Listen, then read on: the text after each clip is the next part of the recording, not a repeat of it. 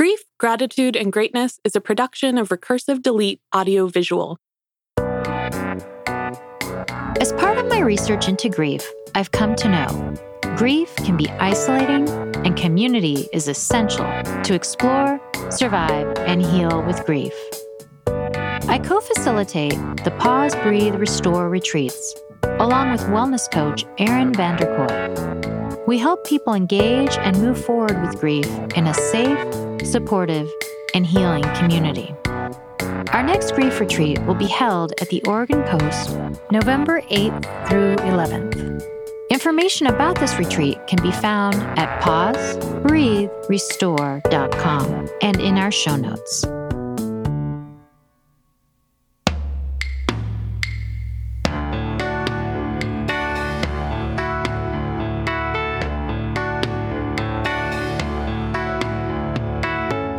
Grief, Gratitude, and Greatness explores our relationship with grief, the gratitude for our humanity, and the greatness we attain when we tell our stories. I'm your host, Sarah Shaul. As an astrologer and scholar, Carol Ferris brings a unique perspective to loss and grief. From an early age where her grandparents' deaths were treated as matter-of-fact, simple absences, Carol notes how she as a child was removed from the adulting business of death and dying. Later, in her 40s, and with the deaths of her father and her beloved aunt, Carol became aware of how different cultures and communities observe death with ceremony and ritual. More recently, Carol sat by her husband's side as he passed away at home. The experience taught her how to hold space for someone as they're dying. She recognized the privilege of this experience while still acknowledging her own sadness and its gravity. After her husband died, Carol explored a cross-section of mythology and astrology to help understand the state of her own grief. From there, she delved into the mythologies of Western, African, and Central American cultures and their tellings of the journey beyond our own physical world. She believes that a person's death is a very palpable and irrevocable loss, not only to the people who are close to them, but to the atmosphere and the world at large. In Carol's view, we lack resources and understanding about our place in the world when it comes to grief. She feels that as a result, we are dying, both as a culture and as a country. My own understanding of astrology is limited to a long ago interest in reading horoscopes in the back of magazines, but it never went further than that. After recently being introduced to Carol, I started hearing her name constantly.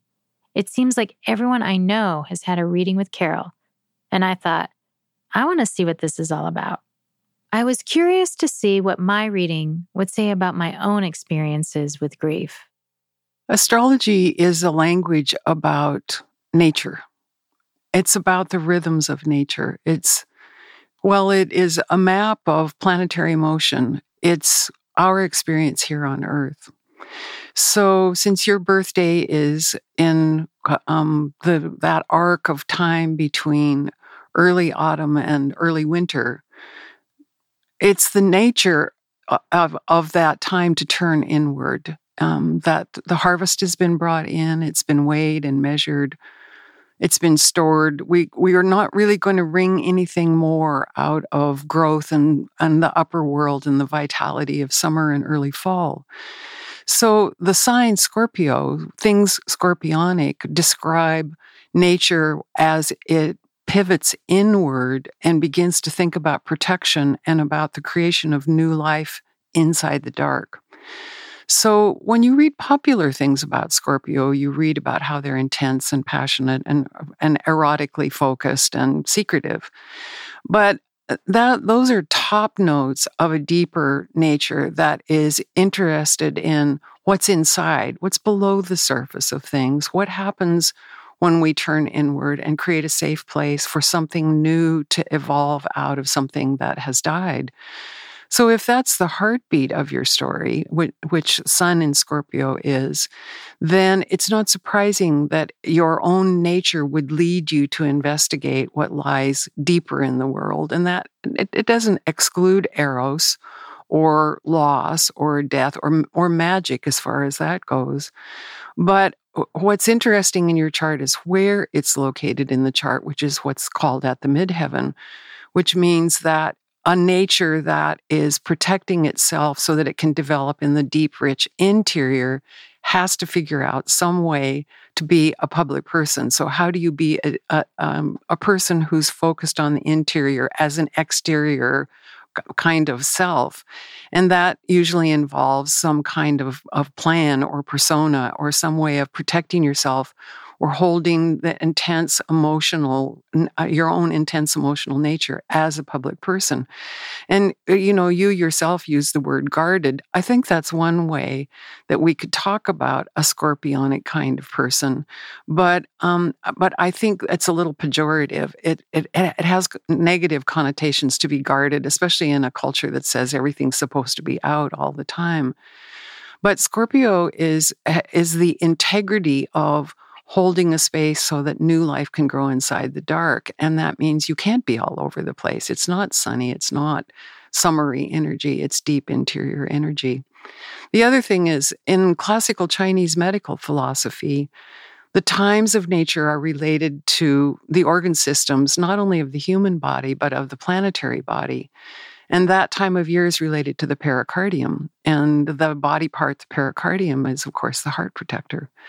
So the scorpionic people all share that sort of metabolic rhythm of the year, which is to protect the heart. Interesting. So that's a lot to swallow and to think about, and to think that, that's all within me. Yes. Well, it's not only within you. I think astrology's great gift is we are in relationship to our world. We're not just material things walking around, that we have connection and we have relation and we have meaning. And so astrology it's not fortune telling, and it's not fate. It's a topology that gives us a place to be. And that doesn't mean it isn't a lot. Right. And it doesn't mean that we can't elaborate on what we observe, but it's really about how did we begin in the world? What was the nature of the world that we stepped into? And how did we make a place for ourselves to be in that time and in that geography? And then after that, it's how does all that move forward? How does that primary adaptation of our beginnings move forward? So how then does looking at astrology help us understand grief and sorrow? Or how to, if astrology helps us to understand our place in the natural world. Yes. Then things die. And our culture, we're learning how to say he died instead of he passed or he isn't among us anymore. All of the euphemisms that the West has developed, that North Americans have developed to suggest that there's, it's like we don't know the difference between the infinite and immortality. That all of us, we could say, arrive from an infinite place, and we experience being finite. And because it's part of what I now understand gives us meaning, is to know this will end. And that doesn't mean that there isn't something that's endless and infinite that we can touch and know, and that we're also in relationship to that, but that we will die, things die. And that it gives a kind of intensity and meaning to the life that we have here that deserves our full attention, and that when something dies, it deserves our full respect because it mattered. They mattered. It mattered when they were alive. Right. So, I mean, do you think it's only our culture that has a hard time dealing with death?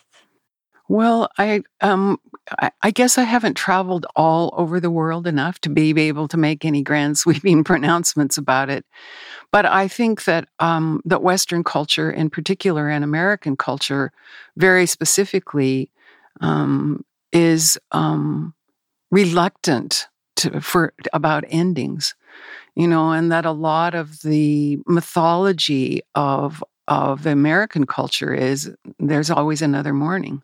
Yeah. And there's always a second chance, and that you will be reborn, and that things are more glorious than now. And, I grew up in the 50s, and there were two mottos in the 50s through advertising: better living through chemistry, and progress is our most important product. And so the people who are in positions of power and authority who came up with that attitude are still making a culture in which things are always in process and they don't end. It's like having the lights on all the time. It's like I go down into my basement sometimes and I see things beeping and whirring, and I think that's global warming.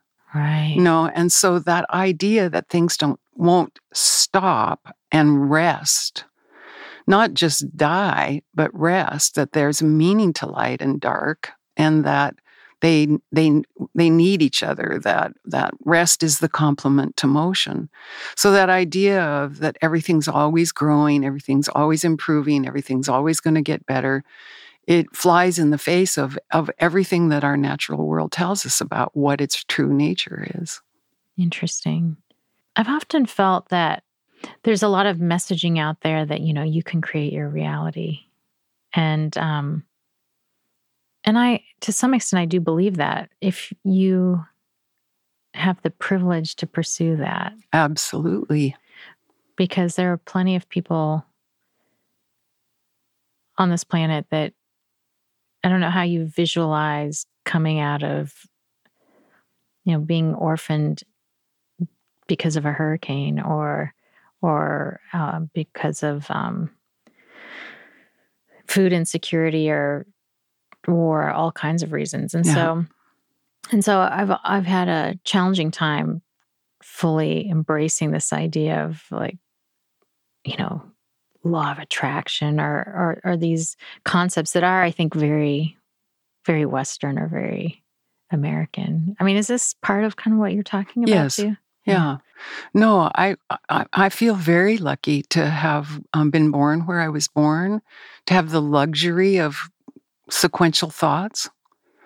It isn't that I haven't struggled or had to scrap or that I won't have to scrap again. I will, but I have health. I have choices. I remember in the 60s, LBJ and, the Great Society programs. And I remember a professor saying, do you know what poverty is?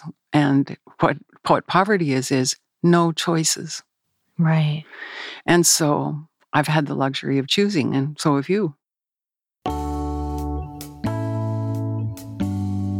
So, you're asking, how can I support the awesome work that's happening on the Grief, Gratitude, and Greatness podcast? Become a backer on Patreon.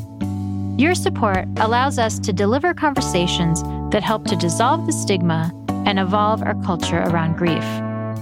You'll find a link to contribute via Patreon in the show notes.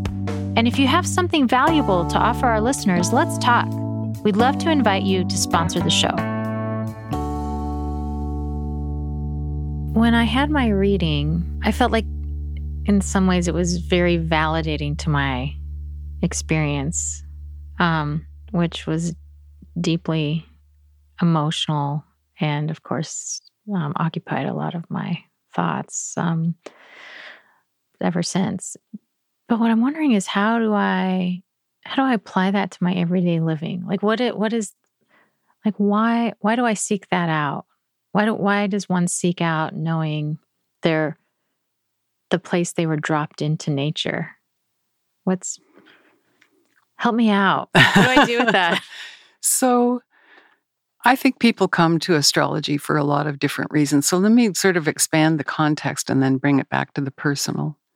There are astrological languages in all great founding cultures, whether it's Mesopotamia, which is present-day Iraq, or China, or India, or the Mayan culture, or the incredible Native American culture of North America.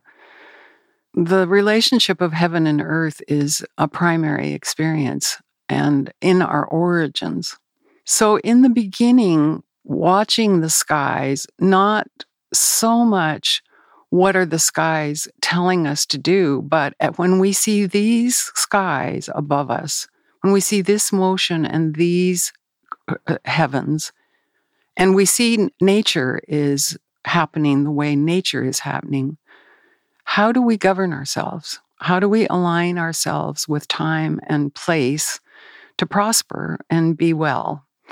So in the beginning, astrology was primarily a language, and I don't forget this. It was written by men for kings, and it was very much about how should leaders and rulers ally themselves with time to create prosperity for everyone, and what does the ruler need to do to model alignment with heaven's will in a way. So you don't get personal horoscopes until around 600 BCE, so for 4,000 years in all those cultures, it was very much about how will we live together, how will the collective body, and in relationship to millet harvests and migration of animals and rising seas and lowering storms, how will we live with that, and how will we all be well?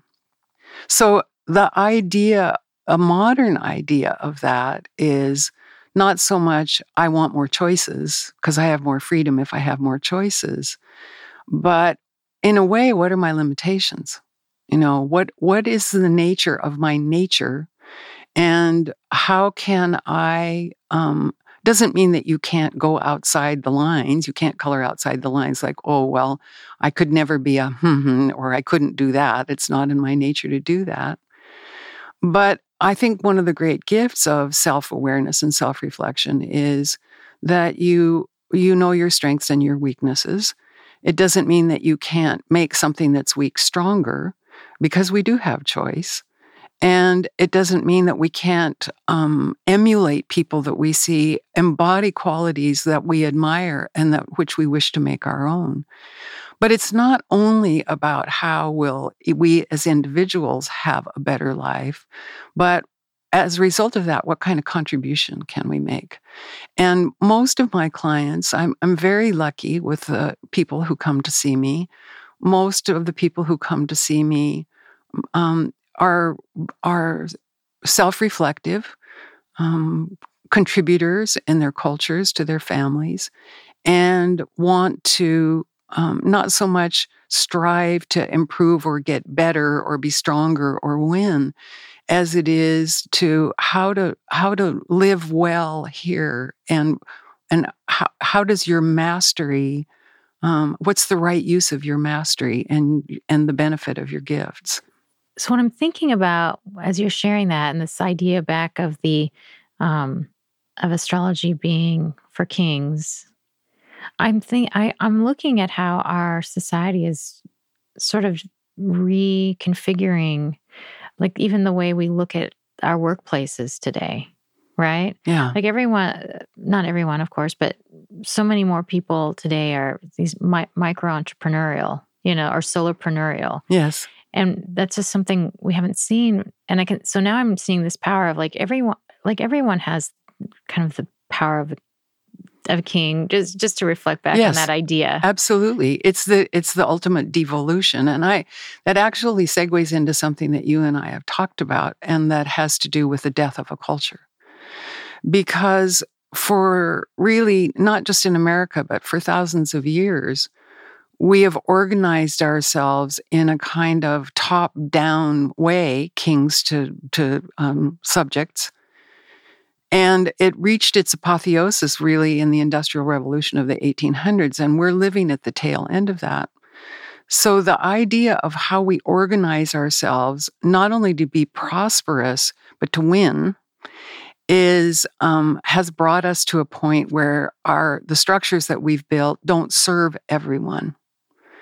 And so I think Brexit is a really good example of that. I was lucky enough to be in England for classes 4 or 5 times last year. And most of the people in my class were in their 20s and 30s and maybe some in their early 40s. They voted to stay. Yeah. But what they called the people who voted to leave unicorns. And it's pretty clear to the younger people, these are people who have this dream of empire and colonialism that it just refuses to die. Can't let go of No, it. and so the Tories, they want to hang on to that. But the younger people see that the world is very different than that.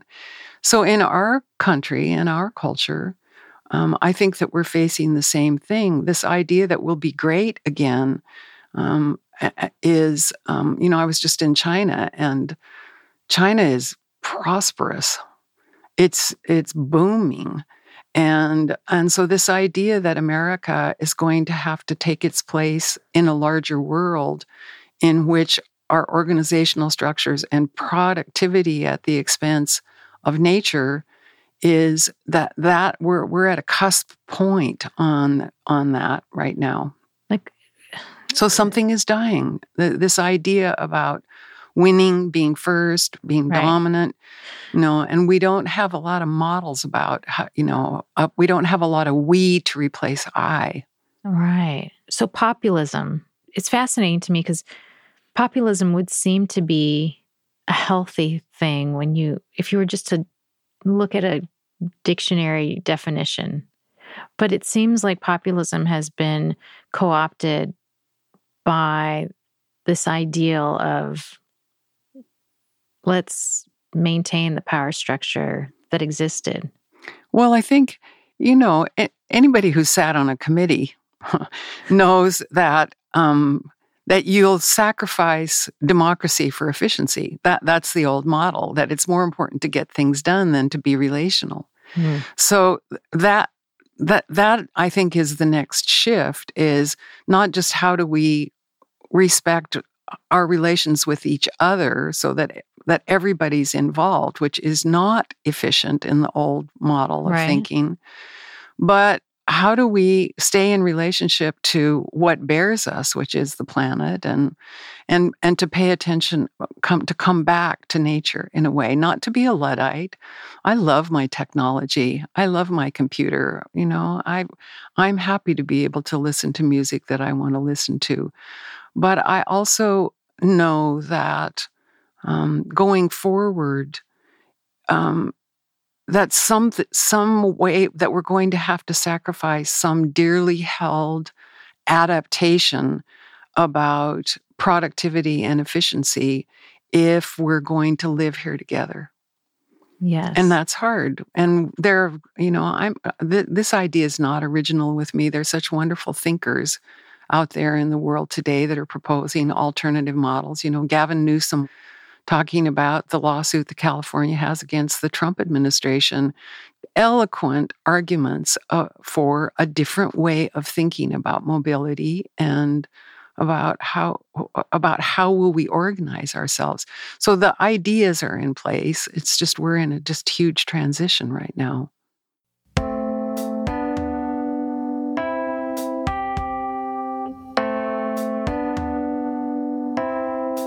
Your input matters. If you have thoughts on this episode, check out the show notes to find out how to contact us. We'd love your feedback, suggestions, or just a thumbs up.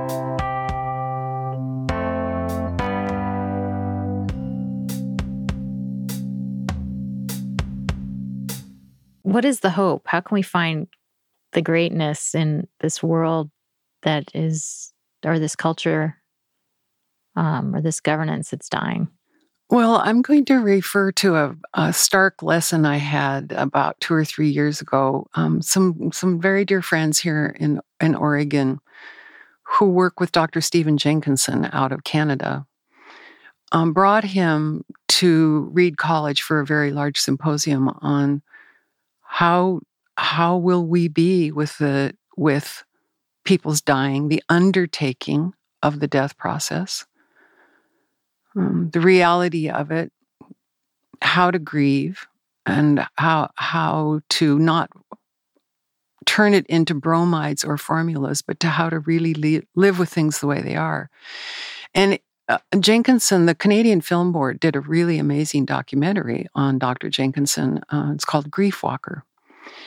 And in a scene from it, he's talking about palliative care in North America.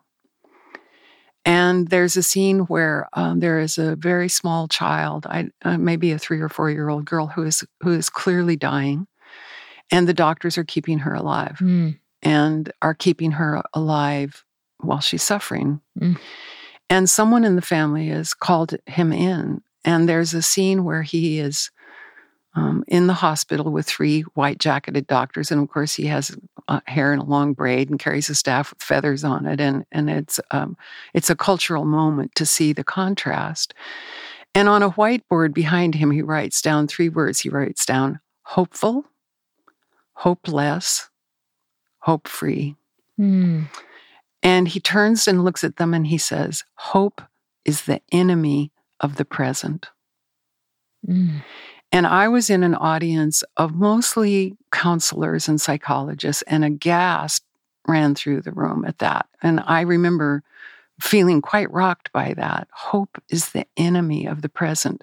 You know, it's just not American to not have hope. But I understood, I think, what he meant, which is that if you only focus on what you wish to happen, you won't see what's really going on. Right. It isn't that you can't hope.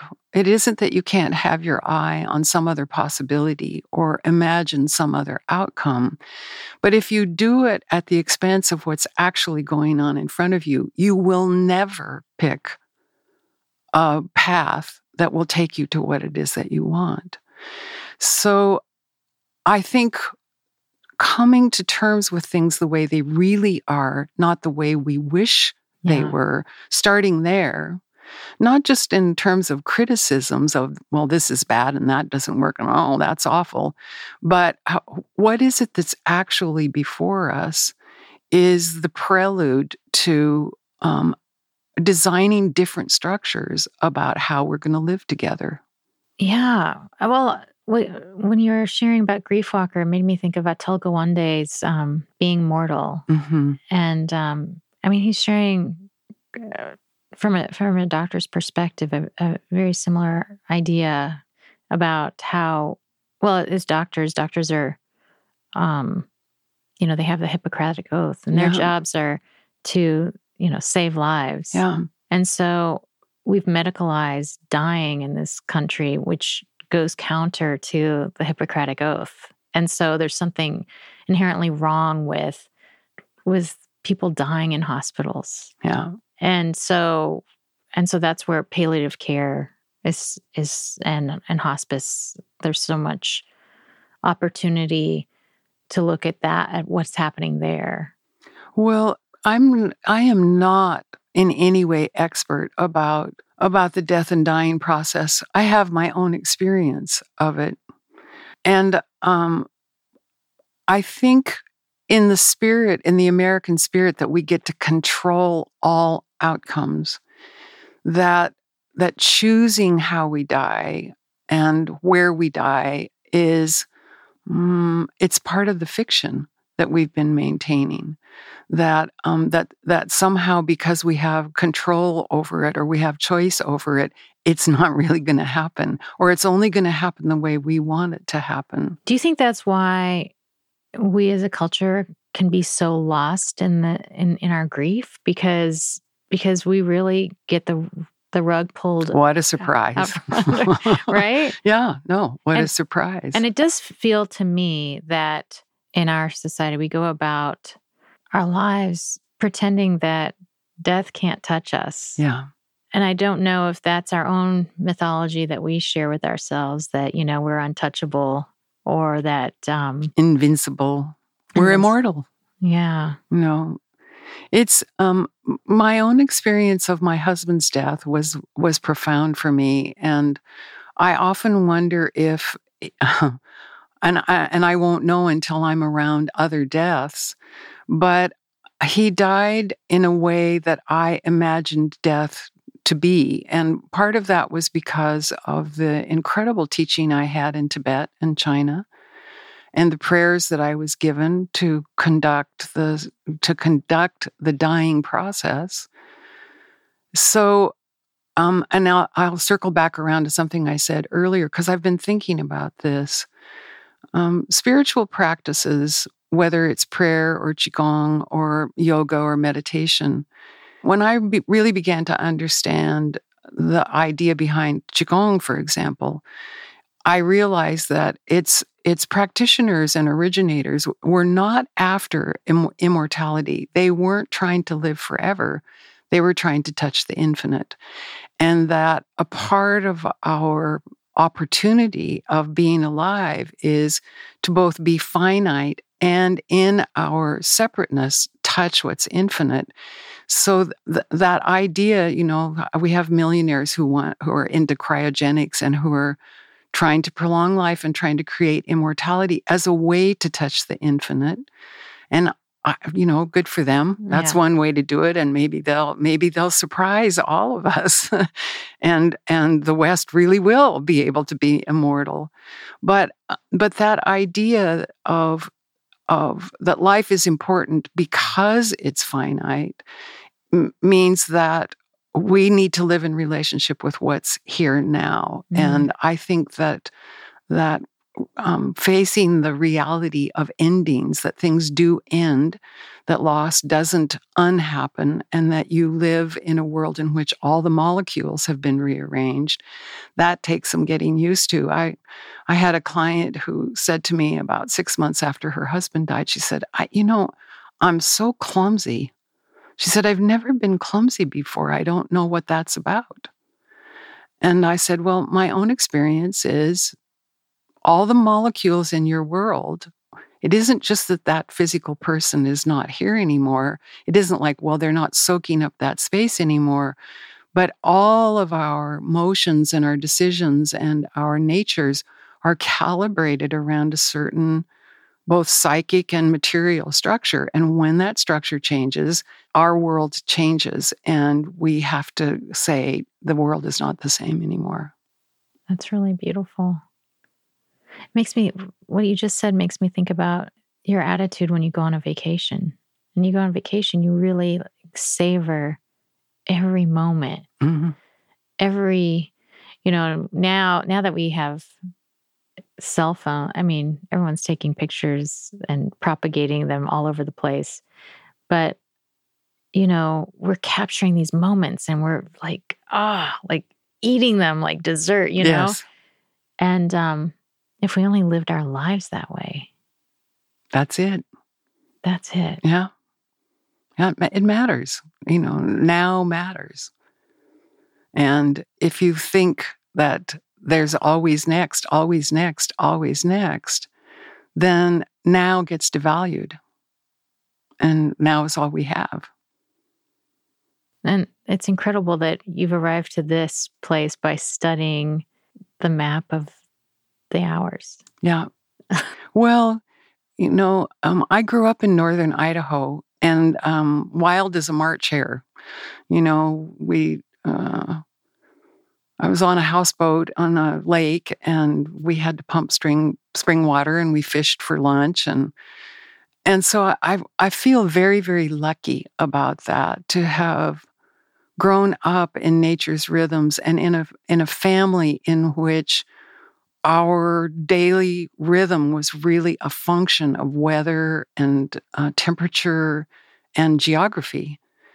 And our abstractions, because of technology, and again, I'm not knocking technology, but to be abstracted away from time and temperature and place means that that the choices we make don't keep us aligned with time. And again, I think that's one great gift of astrology is if it didn't do anything else to just say it matters how long the days are. Yeah. And what is growing now, and what is dying now. That having some respect for that environment and your place in that environment, it rearranges all the molecules. Do you worry about this generation that's growing up so immersed in technology and so removed from nature? Well, do I worry? I have a 21-year-old grandson, and he's immersed in technology, but I also see that these kids, people in their 20s, adolescents, and especially, I've been an astrologer long enough now that clients who were my clients back in the late 60s and early 70s have sent me their children and their grandchildren. So I see that people that are my age in their 60s and 70s who are very concerned about now and what's going on now, because we grew up when better living through chemistry and how important progress was. What I see now is that the kids who are growing up in this, it's their world, and they're coming to terms with their world in the way we had to come to terms with our world. And you think about Greta, who is out there talking about her experience of the world. There are as many Gretas as there are couch potatoes. And so I'm actually... As many climate activists. Yeah, exactly. So I'm very optimistic about the future.